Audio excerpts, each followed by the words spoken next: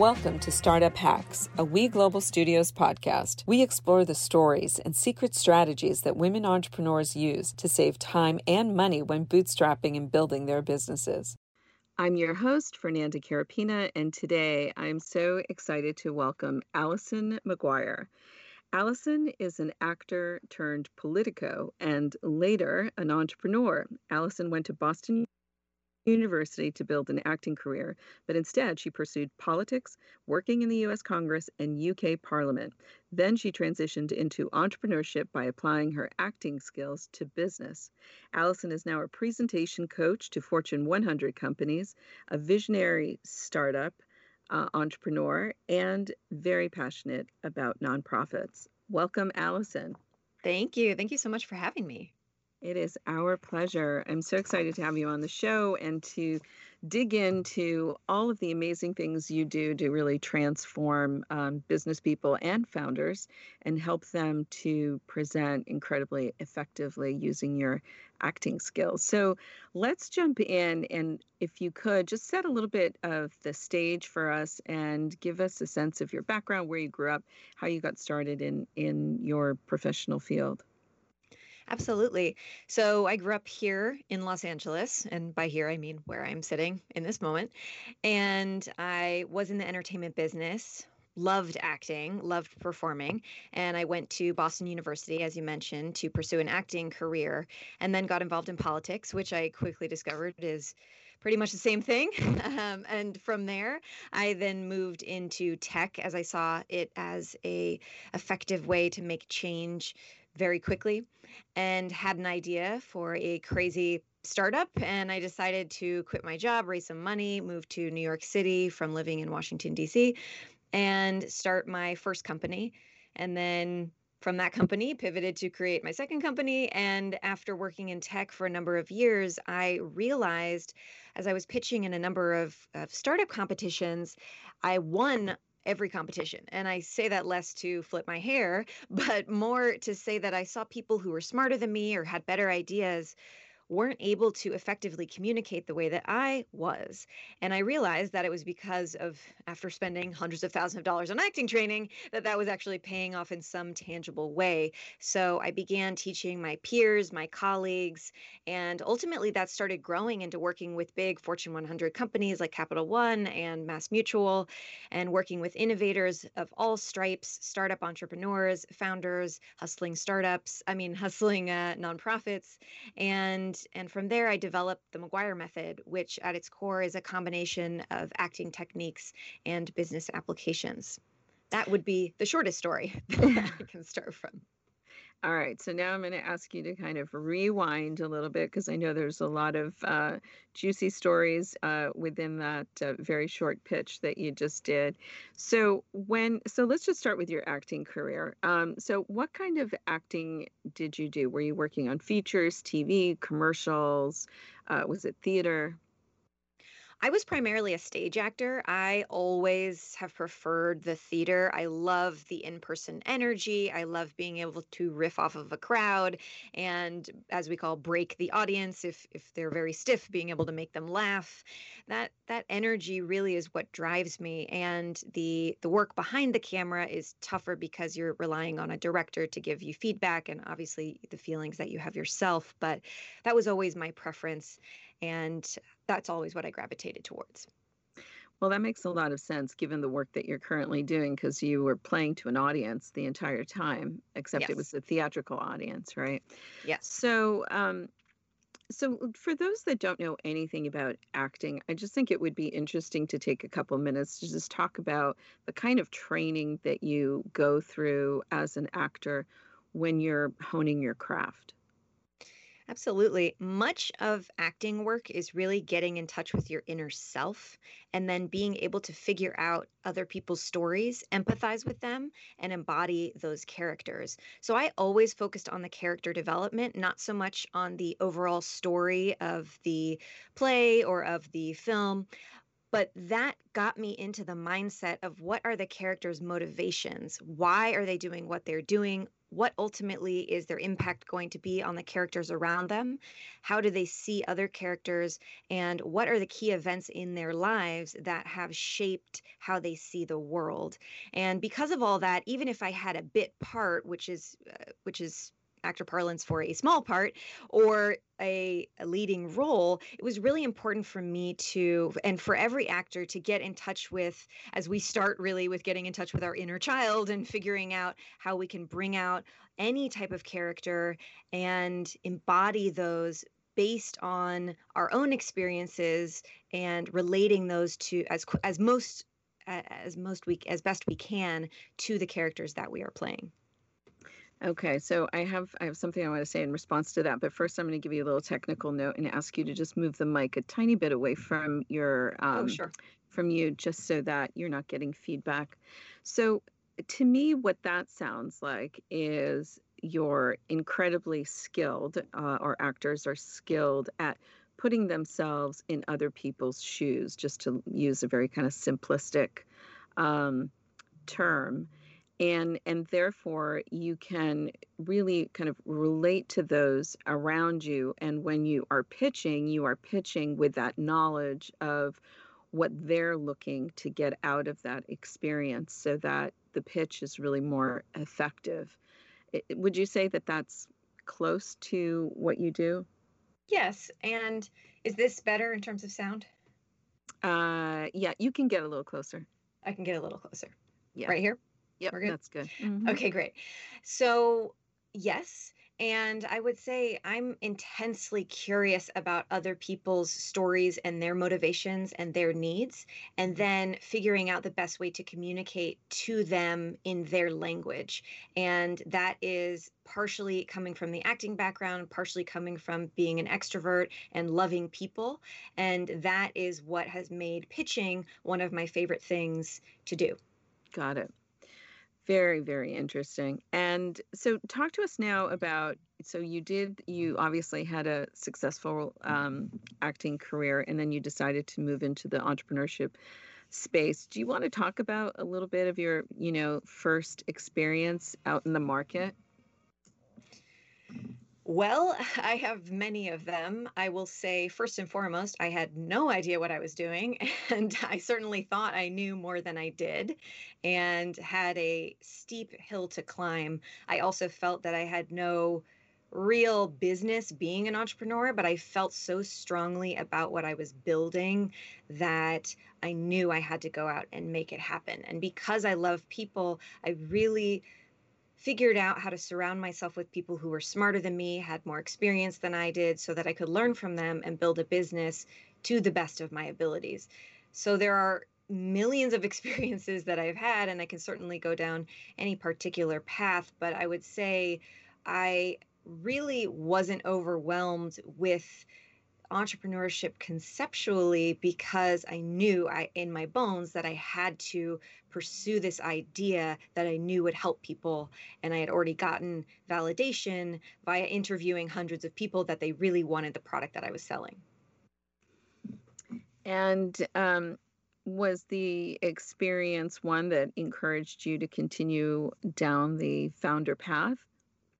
Yeah, I love being a founder. It is the most challenging and yet the most rewarding job that I've ever had. It is extremely lonely in that being the founder and having to be the bearer of bad news, but also being the person who has to hustle to get the good news. That is really tough. However, having a support system has been really important for me. And I find that my love of acting and as an artist has really been creating something from nothing. And that is the same thing with entrepreneurship, is coming in with an idea and then being able to see that through into tangible impact and tangible products and results. Well, I'd love to dive in now to the McGuire Method. So take us to the point in time where you decided to kind of officially pursue this as a business. Well, I officially decided to pursue this as a business when my second business was failing, for lack of a better term, because my second business was hemorrhaging cash. And then my side hustle, which was this McGuire Method, which was really just me coaching at the time my peers, colleagues, and then other startups on how to present effectively, that was succeeding and making lots of money, where my other business was hemorrhaging money. And so I was using my side hustle cash from the McGuire Method to fund my startup. And when I looked at it from a purely financial perspective and I took my ego out of it, I realized that I had to shut down the other company in order to fully invest in what I love doing with the McGuire Method, but really more importantly, what was providing my clients with the most value. And once I got real about that, that gave me and although it was a huge, absolutely huge ego hit, it ended up being a great confidence builder because I went into building a product that I knew was helping other people. And you already had product validation, obviously. Yes. I had numerous clients. I just was holding on to my old startup idea because it really was much of my identity. And I see with many entrepreneurs that our companies are, in our minds, who we are. And I really had to separate that from myself to be able to build the McGuire Method and really develop a methodology for my teachings, when before it was more of a coaching style, into developing it into an actual business and coaching practice. So take us now into the McGuire Method. So if I was a client, I'd like to just know for the audience, what types of clients do you typically work with, and what are the problems that they come to you with, so that our audience gets a sense of the scope of the work you do? My clients are vastly different. So I work with startups that have pitches. They want to gain investment, they want to sell their product, and they are up against a very high hill to climb. I have large companies that I work with their teams. I work with them individually. I provide workshops, executive coaching, whether they're presenting to the board of a Fortune 100 company or they're presenting to a client where they want to upsell them a deal, or I work with nonprofits where they really want to drive donations and gain more passionate followers. So I focus more on, in terms of what they need and the problems they have, are how do I communicate my story more effectively in order for my audience to do something. And much of the time they get lost in the weeds or they go into all of the details. And my job is really to pull them out of that and focus on who they are trying to talk to, what their problems are, and why their audience should care about whatever it is that they're presenting on. So let's dig into that, because I think that's something that all of us really struggle with. We get so kind of stuck in our own little lane, and we kind of lose sight of the fact that perhaps many people don't want to hear all the details of your product or your service, that, and then you don't know, you kind of struggle, especially as a founder, with how much is enough, how much is not enough. You don't want people to think you're some fly-by-night kind of enterprise that doesn't really have their act together. But at the same time, you want to impress them with what you've built. So do you find that the level of detail and the amount of story that is integrated into a pitch varies by situation, or is it pretty consistent? Is there a consistent strategy that you use? Well, it depends on how much time my clients have with their audience. So if we're taking a startup pitching, for example, if they have a 15-minute meeting, they have a 5-minute elevator pitch, they're in a competition where they can only speak for 1 minute, or they have an hour-long session, I am able to structure their pitches in a certain way where they can dig into details more. It's always harder to make something shorter than it is to expound upon ideas and details. And what's interesting is I liken a lot of my work to dating. So if you go on a date with someone and it's a first date with them and you ask them, hey, tell me about yourself. And they start by saying, well, I was born in Beverly Hills, which sounds super impressive, but actually my first bedroom was in a closet. And then from there, we ended up moving to Pasadena and and they go on and on and on and on and on until where they are sitting at that restaurant with you at that moment, it's too much information. And more than that, it leaves zero room for curiosity and questions. And when people are asking you questions and when people are curious about the product, service, or who you are, that means that they are interested in potentially working with you. And so what I do is give my clients the latitude to say, let me hold back some key pieces of information, even though I think it's really important for you to know, from speaking from my client's perspective. I really think it's important for you to know, but I would rather you ask the question so that I can help you understand it from your lens, as opposed to me just fire hosing you with information. Yeah, that's really good. I have to say, very smart. And I love the analogy. You would definitely be drinking a couple bottles of wine at that point if they were going Right. on and on. So, so then once you start working with a client and drilling down on their story, do you talk to us about the persona development, if you will, a little bit. I don't want to give away your secret strategic sauce, but just so that listeners really can understand if they want to work with you, what the process is like a little. Absolutely. So if you and I have the same script, we have the same company line, we have the same pitch, that should be delivered very differently because we're different people. And so what I see consistently is that people are either trying to be what they have been told is a good presenter. They're trying to be these big personalities, these extroverts, when maybe they're introverted or they're more data minded, or they're taking a script that they are told to say verbatim and it's not using their language. So instead of first focusing on the story, which is funny because that's what we just talked about, I first focus on who is the presenter, what are their strengths, and how can we bring those out. So when I was pitching my startup, I had a huge degree of imposter syndrome. I thought, I'm an actor. I'm somebody who gets on stage and performs. I worked in politics. I worked in national security and human rights. Why am I pitching a tech product? Why should I even be here? But then I thought, okay, well, if I am an actor at heart, what if I played this character version of myself? And that Allison was the badass CEO, and she was the one who was confident. How would she look? How would she talk, walk, dress? And so once I started playing that character, if you will, I became much more confident. And so I started teaching my clients this idea because it started to buffer rejection. If somebody didn't like the idea that they were going for, well, then that what I call presentation persona takes the hit. And then what I realized in working with a number of introverts and people who didn't really fit that quote unquote great public speaking mold, I developed these 9 different presentation persona archetypes. And these are different styles of presenting. So that could be a listener, someone who doesn't speak very much. When they do, they don't have an agenda. They typically ask questions instead of coming out with statements. Or that could be someone who's a firebrand, someone who has huge thought-provoking pieces of information they want to share, and you either hate or love firebrands. There's really nowhere in between. Or maybe an operator, someone who's relatively emotionless, but they just go and get stuff done. So once I built out these 9 different persona types, my clients were able to identify themselves within that and then lean on those tendencies so that they have a consistent presentation style.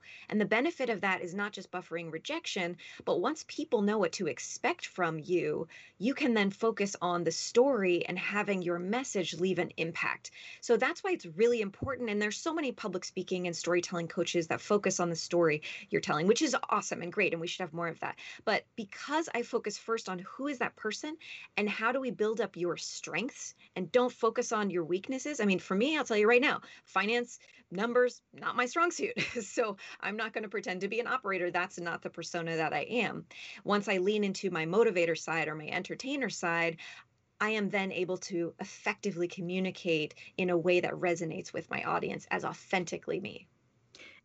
And so tell us about some of your successes. Have you found that some of your clients have had, kind of a dramatic turnaround in some of their, sales efforts or in capital raising?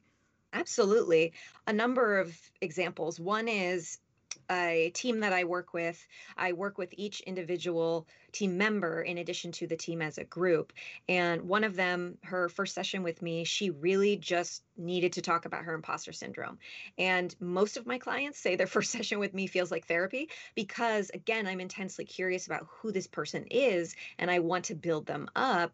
Coming again from an acting development background, for her, I heard her use a lot of upward inflection pattern, so everything sounded like she was ending on a question instead of a statement. Yeah. And so I asked her, why was she was there a reason that she was ending on upward inflection pattern, which she really wasn't able to identify? And we realized was because she was trying to get out so much information and she didn't want to pause because she didn't want to look stupid, because she felt like she didn't belong. So once we worked through that, then we went into her script, then we went into her pacing, intonation, and delivery. And finally, she presented to the board of a Fortune 100 company and she knocked it out of the park. And this was not from her perspective alone. This was really from the perspective of the people in that meeting. And so she was able to sell deals effectively. And from there, startups going out, not only confidently pitching, but being able to close millions of dollars and having the huge transformations. Those are really where I gain the most pleasure from, because people are able to see the potential that I see in them and see that in themselves and ultimately execute upon that. That's great. Wow. Well, I will definitely have to do some work with you because we can always use refining our pitching abilities. So let's switch gears for a second because we're actually starting to run low on time. And this is such an interesting topic, but I want to know, in your experience as a founder, what are some of the top 3 hacks you think have either saved you time, money, or helped you gain a competitive edge that you would recommend that other founders consider adopting? Absolutely. So the first, I would say, which sounds counterintuitive, but was doing less.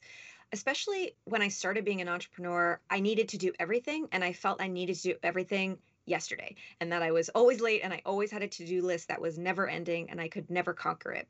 But what I realized was, once I got more intentional about the clients, the types of people I wanted to work with, the type of impact that I wanted to have, I started doing less and my clients began approaching me. Now, that's not saying I just sat around my house and was waiting for the phone to ring, but I focused more on content marketing and providing emails that provided value to my audience.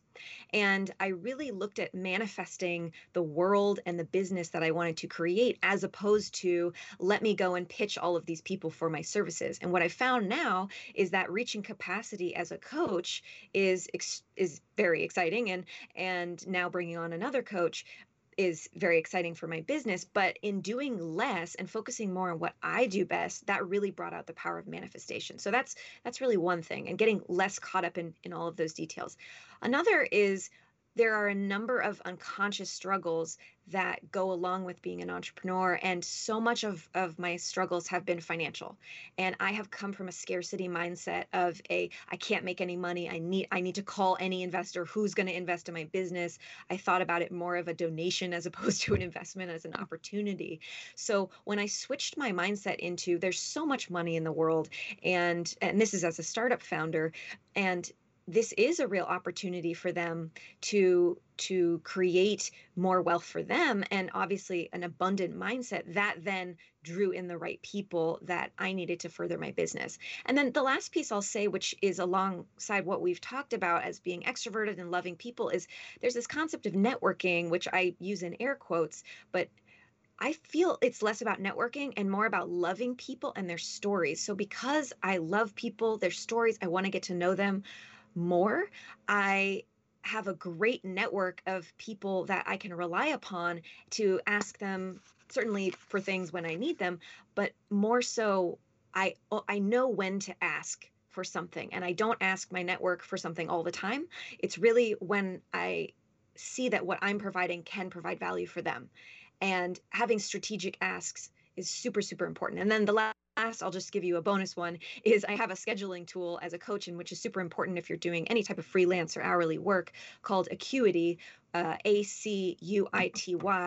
And that is something where people can book sessions with you, and they can prepay before they even go into that. And it syncs with your calendar. And that has saved me so much time. Excellent. Well, those are all fantastic. So thank you. So we are now out of time, but I wanted to give you an opportunity to give our listeners a way to contact you or learn more about your work. Do you have an email or a website you'd like to share? Yeah, you can go to the McGuire Method, McGuire.com, or you can email the word impact, IMP, ACT, at themcguiremethod.com. And I would love to work with you, learn about your vision, and bring that to life. Fantastic. Well, Allison, thank you so much. It's so great to have you on the show. Tune in next week for more startup hacks. We have another great show you won't want to miss on the secret female founder strategies that will save you time and money when building your business. This podcast is brought to you by We Global Studios, the first startup innovation studio and digital do-it-yourself startup platform for women entrepreneurs around the world. For more information on our guests, this podcast, and many other female founder programs, please visit weglobalstudios.com. I'm your host, Fernanda Carapina, and we will see you next week.